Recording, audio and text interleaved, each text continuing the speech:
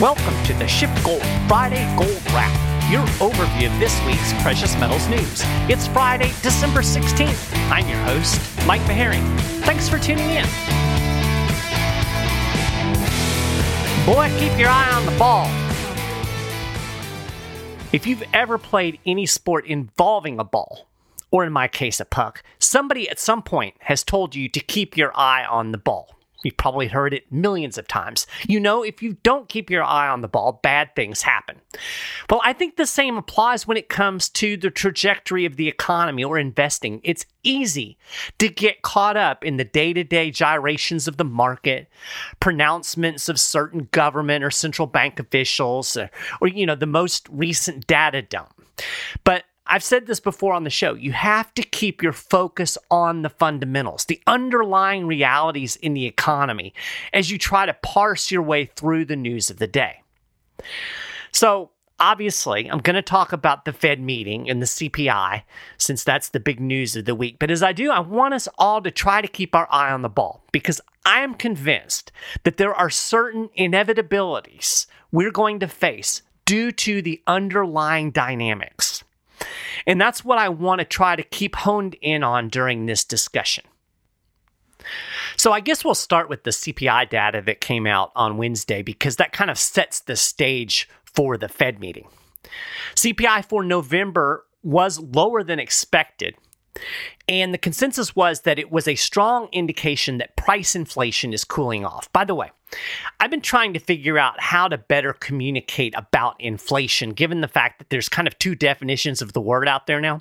So I'm going to start saying price inflation when I mean rising prices, and I'll say monetary inflation when I'm talking about the expansion of the money supply. Now, of course, back in the day when people said inflation, they generally meant the expansion of the money supply. But the powers that be have successfully changed that definition to mean price inflation. So there's really no way to describe monetary inflation, because when people say inflation, they just think rising prices, which really is a result of monetary inflation. So I'm just going to distinguish between the two, and hopefully that will make communication a little bit more clear, because I think it's really important, and I've talked about this before. We got to get definitions right. If we don't get definitions right, if we don't have a common vocabulary, it's really hard for us to communicate about anything. So anyway, I'll link to an article in the show notes page that kind of goes deeper into the definition of inflation and how it's changed if you're interested in such things. So anyway, back to CPI. We got a modest rise in CPI of 0.1% month on month. The consensus was for a 0.3% increase. On an annual basis, CPI was up 7.1%, and that was below the 7.3% expectation. Now, 7.1 sounds better since we've been in the eights for so long, but, to put that number in perspective, CPI in November 2021, so a year ago, was up 6.8%. So it was actually lower a year ago than it is now. And it means that over the last 2 years, CPI has risen 13.9%. You're feeling that in your pocketbook, in your wallet every single day. Looking at core CPI, which strips out the more volatile food and energy prices, and again, I say this all the time, kind of in jest, but I wish we could strip out, food and energy prices and just pretend like they don't exist, like core CPI does. But anyway, they like the core CPI because they claim that, it's a more stable measure, regardless of the fact that, core CPI is not what you're dealing with. At any rate, it rose 0.2% on the month, so a little bit hotter on the core. Year on year, core CPI is up 6%. So both of those numbers were also lower than expected. I'll link to an article in the show notes page that digs a little deeper into the numbers, and you can kind of see where we've had increasing prices, which kind of in the realm of shelter and food, and where things have cooled off a bit. But the bottom line is you can take that headline number and say, yeah, price inflation is cooling. And if you look at a graph over the last several months, you'll see that CPI is gradually coming down. In fact, one analyst on CNBC went as far as to say, quote, stick a fork in it, inflation is done. Now, I think the celebration is a little premature. I mean, you don't have to be a PhD in math to know that 7.1 is a lot bigger than 2. 2% is supposed to be the target, right? That's what the Fed keeps saying they're shooting for. We're a long way from 2. And meanwhile, producer prices rose more than expected in November, and that's kind of a leading indicator. That means there could be more consumer price increases in the pipeline if businesses pass those rising costs at the producer side on to their customers. So, saying inflation is done is clearly premature. Nevertheless, the market seems to believe that the war on inflation is nearing an end, and that really is kind of the key to what we're seeing going on in the markets. And of course, after the CPI data came out cooler than expected, stocks kind of sold off because they're thinking, oh no, the Fed's going to have to go after it. The Fed's going to keep tightening. It's the same song and dance that we've been seeing in the markets for months and months. But the central bank seems to have a different view on whether the war on inflation is ending. The central bank begs to differ, in fact. Regardless, I think it's reasonable to think that CPI is going to continue to cool somewhat in the coming months. I mean, first off, math works in its favor. We have these big month-on-month increases from last year that are starting to roll out of the annual average, so that pushes the yearly increase lower. Meanwhile, the economy is slowing. I mean, make no mistake, high interest rates are subduing economic activity. We see this very clearly in the housing market, but we've also had some, manufacturing data, retail sales. We'll get into some of that here in a minute. But, the bottom line is an economy that is built on easy money and credit can't function in this high interest rate environment. And that, ladies and gentlemen, is the ball. That's what I want you to keep your eye on. Remember that an economy that is built on easy money and credit cannot function in this high interest rate environment. That, I think, is the key to everything as we look ahead. Now, with that in mind, let's talk about the Fed meeting. And really, that was the news of the week. That drove markets. Everybody's been talking about it. It's kind of the end of the year. What's the Fed going to do? Well, as expected, the FOMC raised interest rates by 50 basis points. Now, of course, this is the first time since May that they've gone smaller than 75 basis points. So you could call this a soft pivot, given that they are slowing down rate hikes. On the other hand, you can also argue that 0.5% is a pretty hefty rate hike, especially given all of the hiking that they've already done. Wednesday's move pushed the federal funds rate to 4.5%, so technically between 4.25 and 4.5%. The last time rates were this high was in 2007. Now, watch the ball, because that's bad news for an economy addicted to easy money.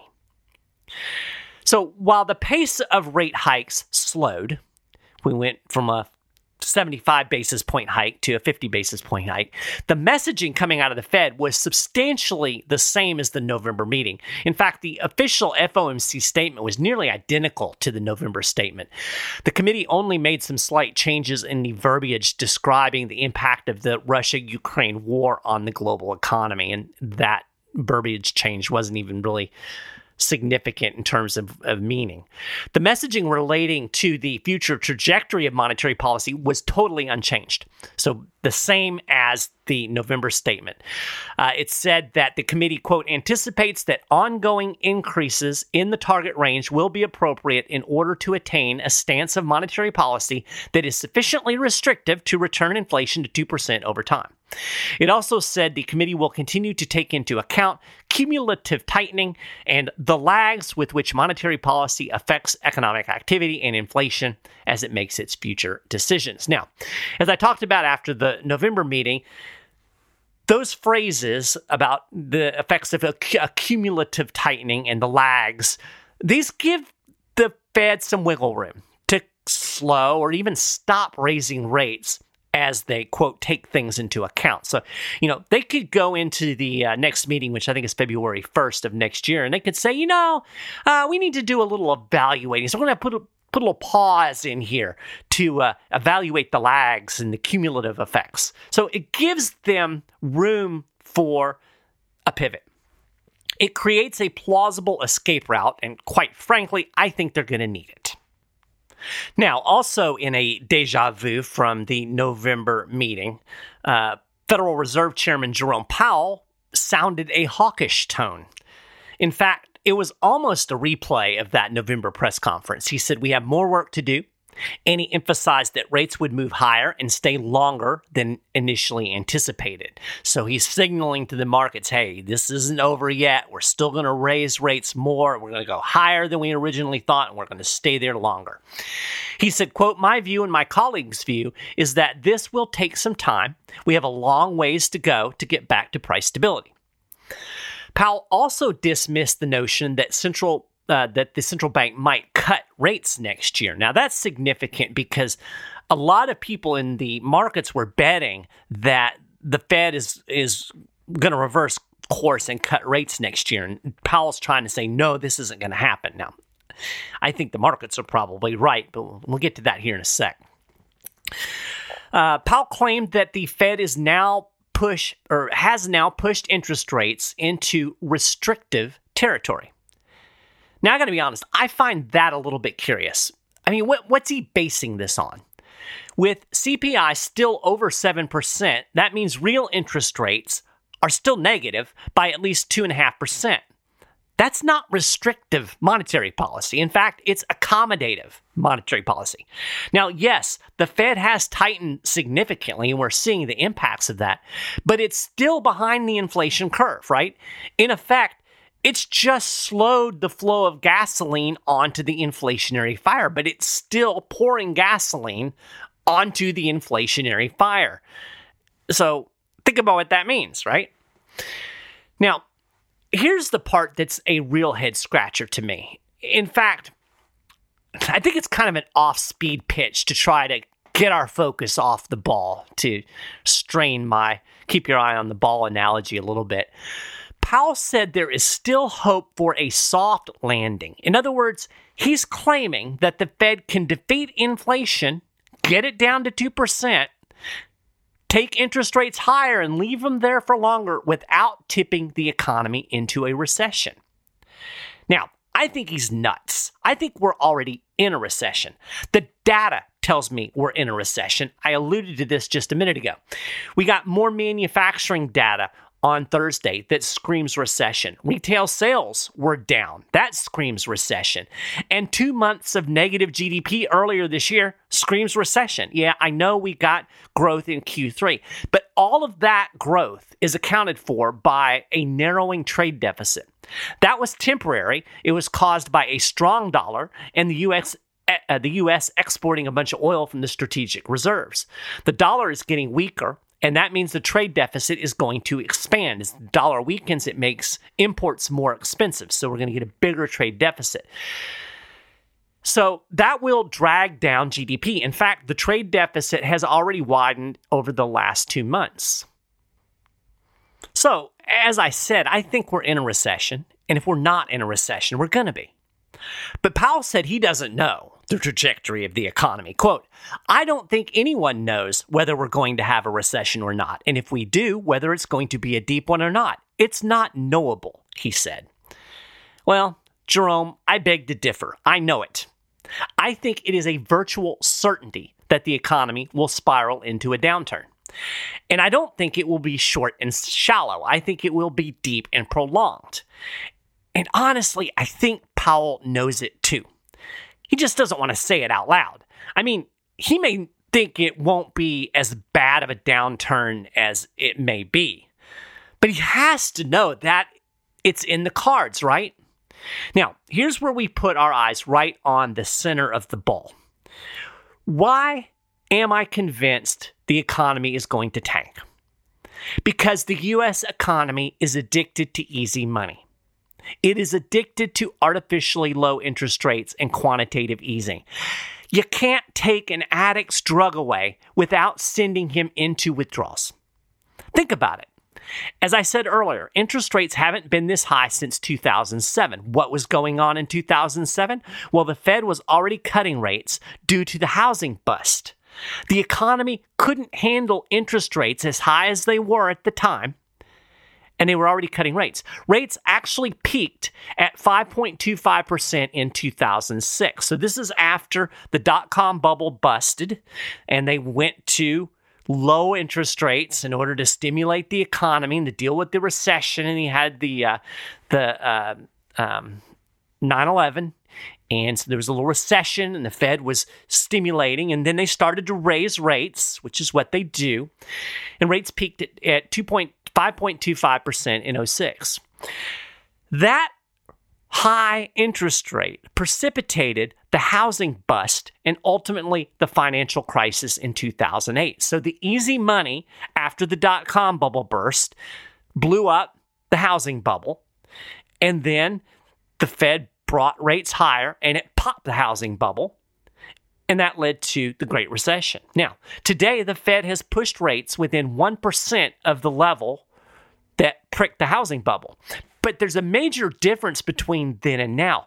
The bubbles are bigger today than they were then. There is more debt in the economy than there was then. There is more malinvestment in the economy than there was then. If the extent of a bust is commensurate with the extent of a boom, ladies and gentlemen, we're in for a doozy.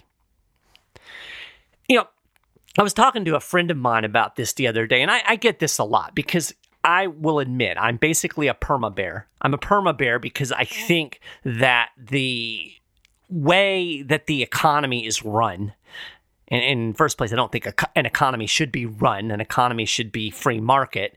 But the way the powers that be run the economy make a bust inevitable, right? So that's why I'm a perma-bear. But, you know, there's also booms, and the booms look good, and people enjoy the booms, and you can make a lot of money in the booms if you know when to get in and out. So, you know, being a perma-bear isn't necessarily the best mindset to have if you're thinking purely in terms of investment. And when you're thinking investment, you want to play the booms and the busts to maximize your own investment portfolio. But from just an economist standpoint, I'm a perma-bear. And my buddy was asking me, you know, well, Mike, you know, you keep talking about this crash, and we haven't seen a crash. And he said it surprises him how the Fed and the government can keep the plates spinning as long as they have. I mean, you would think, given all of the quantitative easing and all the garbage that they did to the economy during the pandemic, you would think that we would have seen the crash before now. You know, it would be obvious. You can look at the data and it hints at it, but he said, you know, it should be obvious. We should have had the crash by now. And I see where he's coming from. You know, when you hear somebody like me or Peter Schiff or other people who are really negative on the economy keep saying there's going to be a crash, and you don't have a crash, and you wonder, well, why isn't there a crash? But as I was looking back at the lead up to the Great Recession, it occurred to me that, you know, it took a long time for that to play out.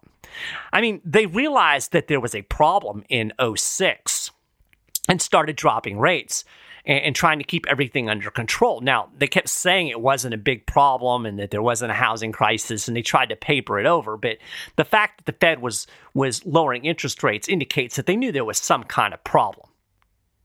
But it wasn't until 2 years later, the fall of 2008, that things really began to break in the financial system, and the financial crisis really got going with the failure of Lehman. So, you know, it's a slow burn. There are all kinds of things unraveling beneath the surface. If you go back to 2006, 2007, people like Ron Paul and Peter Schiff were warning that the financial crisis was imminent, but it took 2 years before it really materialized. Until everybody realized it. And meanwhile, the mainstream was saying, oh, no, you know, we've got some problems, but everything's fine. Don't worry about it. So my point is, it could take a while before we really see whatever event it is that will spark the next meltdown. And I'm convinced that there's going to be some big event, something will break, and that will precipitate the meltdown. And then I'll be able to say, look, I've been talking about this for 2 years. Of course, when it does actually happen, at that point, the fire spreads really fast. So, things went into hyperdrive in '08 once people realized that, everything kind of cascades. And then the next thing you know, you're in the Great Recession. But anyway, Powell and company, I think, have backed themselves into a corner. They just don't know it yet. Or probably more accurate to say they haven't admitted to it yet. So here's the key, the ball, if you will. The Fed isn't breaking the economy by raising interest rates. And that's what you'll hear. People will say, well, they need to quit raising rates. They're going to break the economy. No. It broke the economy when it slashed interest rates to zero and ran quantitative easing. Raising rates just exposes the problems that they created with the decades of money creation. A crash was inevitable from the moment the Fed started playing the easy money game. Economist Daniel Lacalle made a similar point. He summed it up perfectly, I think. In a recent Bloomberg article, he writes, a group of economists voiced their fears that the Federal Reserve's inflation fight may cause an unnecessarily deep downturn. However, the Federal Reserve does not create a downturn due to rate hikes. It creates the foundations of a crisis by unnecessarily lowering rates to negative territory and aggressively increasing its balance sheet. It is the malinvestment and excessive risk-taking fueled by cheap money that leads to a recession. So, I think the best way to understand this, and this analogy is not original to me, but I think it's the best analogy. It's to think of the economy as a drug addict. The Fed is the pusher, and the Fed has slowly been cranking down the amount of drugs that it's been giving to the addict. Now, the addict is feeling the pain. It wants more drugs, right? So the addict is hoping against hope that it's going to get a bigger fix soon. And that's why the markets react with glee every time we get bad economic news or good news on the inflation front. The addict is convinced that that means the Fed will go back to the status quo of pushing the drugs. The economy needs the drugs, the easy money, to function and be happy. Without it, it can't function and it's miserable. So whenever it gets grumpy and miserable and stops functioning properly, typically the Fed just gives it more drugs. The problem with drugs is you need more and more of it to get the high, right? So we have progressively more and more easy money. I mean, you can just look at the trajectory. After the dot-com bubble, it was enough to cut rates close to zero. After the housing crisis and the Great Recession, they had to go to 0% interest rates and do quantitative easing. And then when we got to the pandemic, they had to go to 0% interest rates and do like 4 times as much quantitative easing. So it needs more and more drugs. That's the status quo. But on Wednesday, the Fed actually cranked down the drug level even lower. So take away all the rhetoric, all the speculation about how high rates might go and that this is a little bit of a slowdown in rate hikes. The bottom line is it raised rates 50 basis points. It's basically taking the drug level even lower. No matter what the pusher says, you can't take away an addict's drug without causing pain. And at some point, the addict is going to go into full-blown withdrawal. So when Jerome Powell says you can't know if a recession's coming, I think he's wrong because it's like saying, well, you can't know that the drug addict is going to go into withdrawal if you take away his heroin. Well, yes, he is. That's the way it works. So the question is, what does the Fed do when this happens? How will it respond when it can no longer plausibly deny the economic chaos that it's created? Of course, it'll never admit that it created it. It'll make up some excuses. But when the economic chaos becomes apparent, what does it do? Does it give the addict its drugs, or does it let the addict die? Now, Powell wants you to believe the Fed is going to hold course and make the addict go through the pain necessary to get cleaned up and hopefully not die. And that's really, I was talking on a radio show this morning. That's the reason we have recessions, right? Recessions are really good, especially when you have these boom bust cycles because the recession cleanses out the malinvestments. It cleanses out the bad debt. It cleanses out the misallocation of resources. So you really need that, but it's painful. It hurts because it takes time and things have to be moved around and people suffer. So that part is bad, but ultimately the economy will be healthier when you cleanse it through a recession. So Powell wants you to believe that that's what the Fed's going to do. And he claimed that the Fed is not going to cut rates in 2023. But, that tune can change very quickly when the addict starts writhing and screaming in pain. And history tells us that the Fed's modus operandi is to go back to rate cuts and QE when the economy tanks. When the addict starts really suffering from the withdrawal, the Fed always comes back through with the drug. It always does what a good pusher does and gets his client the drugs that he needs. So, I think Peter Schiff summed it up perfectly in this tweet. He said, the Fed's only tool is inflation. It's the drug. But since inflation is now the problem, the Fed can only make the problem worse. And why should we believe it will be different this time around? Why should we believe that the Fed is not going to come in and rescue the economy when it tanks? The markets think it is. The markets don't believe that it's going to be different this time. The Fed funds futures market, where people kind of bet on how high interest rates are going to go. That market doesn't think interest rates are going to go as high as the Fed is saying. So, and you can see it in the way the market reacts. They don't believe it. But the markets do seem to understand that the high interest rate environment is bad news for the economy in general. So on Thursday, we had a big stock market sell-off. Dow was down over 700 points. It responded, to Powell's hawkishness. And I think it was interesting watching the gold market. The gold market didn't crash on Wednesday like I thought it would. I thought when we got this harsh rhetoric, Powell saying we're not going to cut rates in 2023, I thought we would see gold really sell off, and it didn't. It actually held $1,800 on Wednesday, but then on Thursday it did sell off. It was trading down in the 1770s on Thursday evening. It was it's about a $30 drop, so it wasn't horrible, but it was significant. But I think the gold market got it more right on Wednesday when it held its ground. If I'm watching the ball, I don't want to sell my gold. And again, I think gold is primarily selling in the paper market. Again, on that radio show I was on, I talked about how a lot of people are buying physical gold and silver. They want an asset with no counterparty risk that they can hold in their hand because they realize that things are going to get bumpy, especially with the dollar. So it's interesting watching how the market plays this. And again, the market tends to not keep its eye on the ball. It tends to be watching, the flavor of the day. And it's important to look at that data and to look at the news of the day. And obviously, if you're investing short term, you have to watch it really closely. But if you're trying to figure out where we're heading in the long run, in the next year or two, you have to keep your eye on that ball. And I think keeping your eye on that ball tells me that I'm going to want to have some gold and silver, not sell it.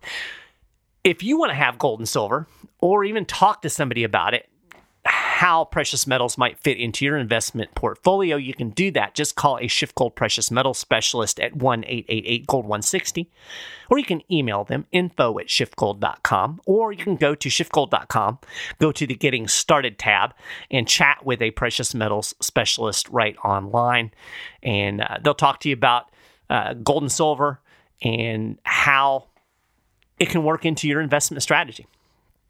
So, long show today, a lot of Fed talk. Sometimes people criticize me saying, Mike, this isn't the Friday Fed wrap, it's the Friday gold wrap. Well, I talk about the Fed monetary policy because that's really the thing that's driving the gold market, right?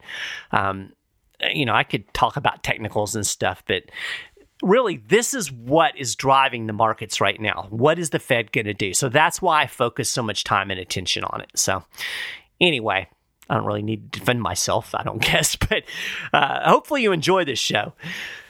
And if not, you don't have to listen to it. That's the beauty of a podcast, right? There's an off button. Anyway, That's a gold wrap for this week. You can get more details on all of the stories that I've talked about today and a lot more.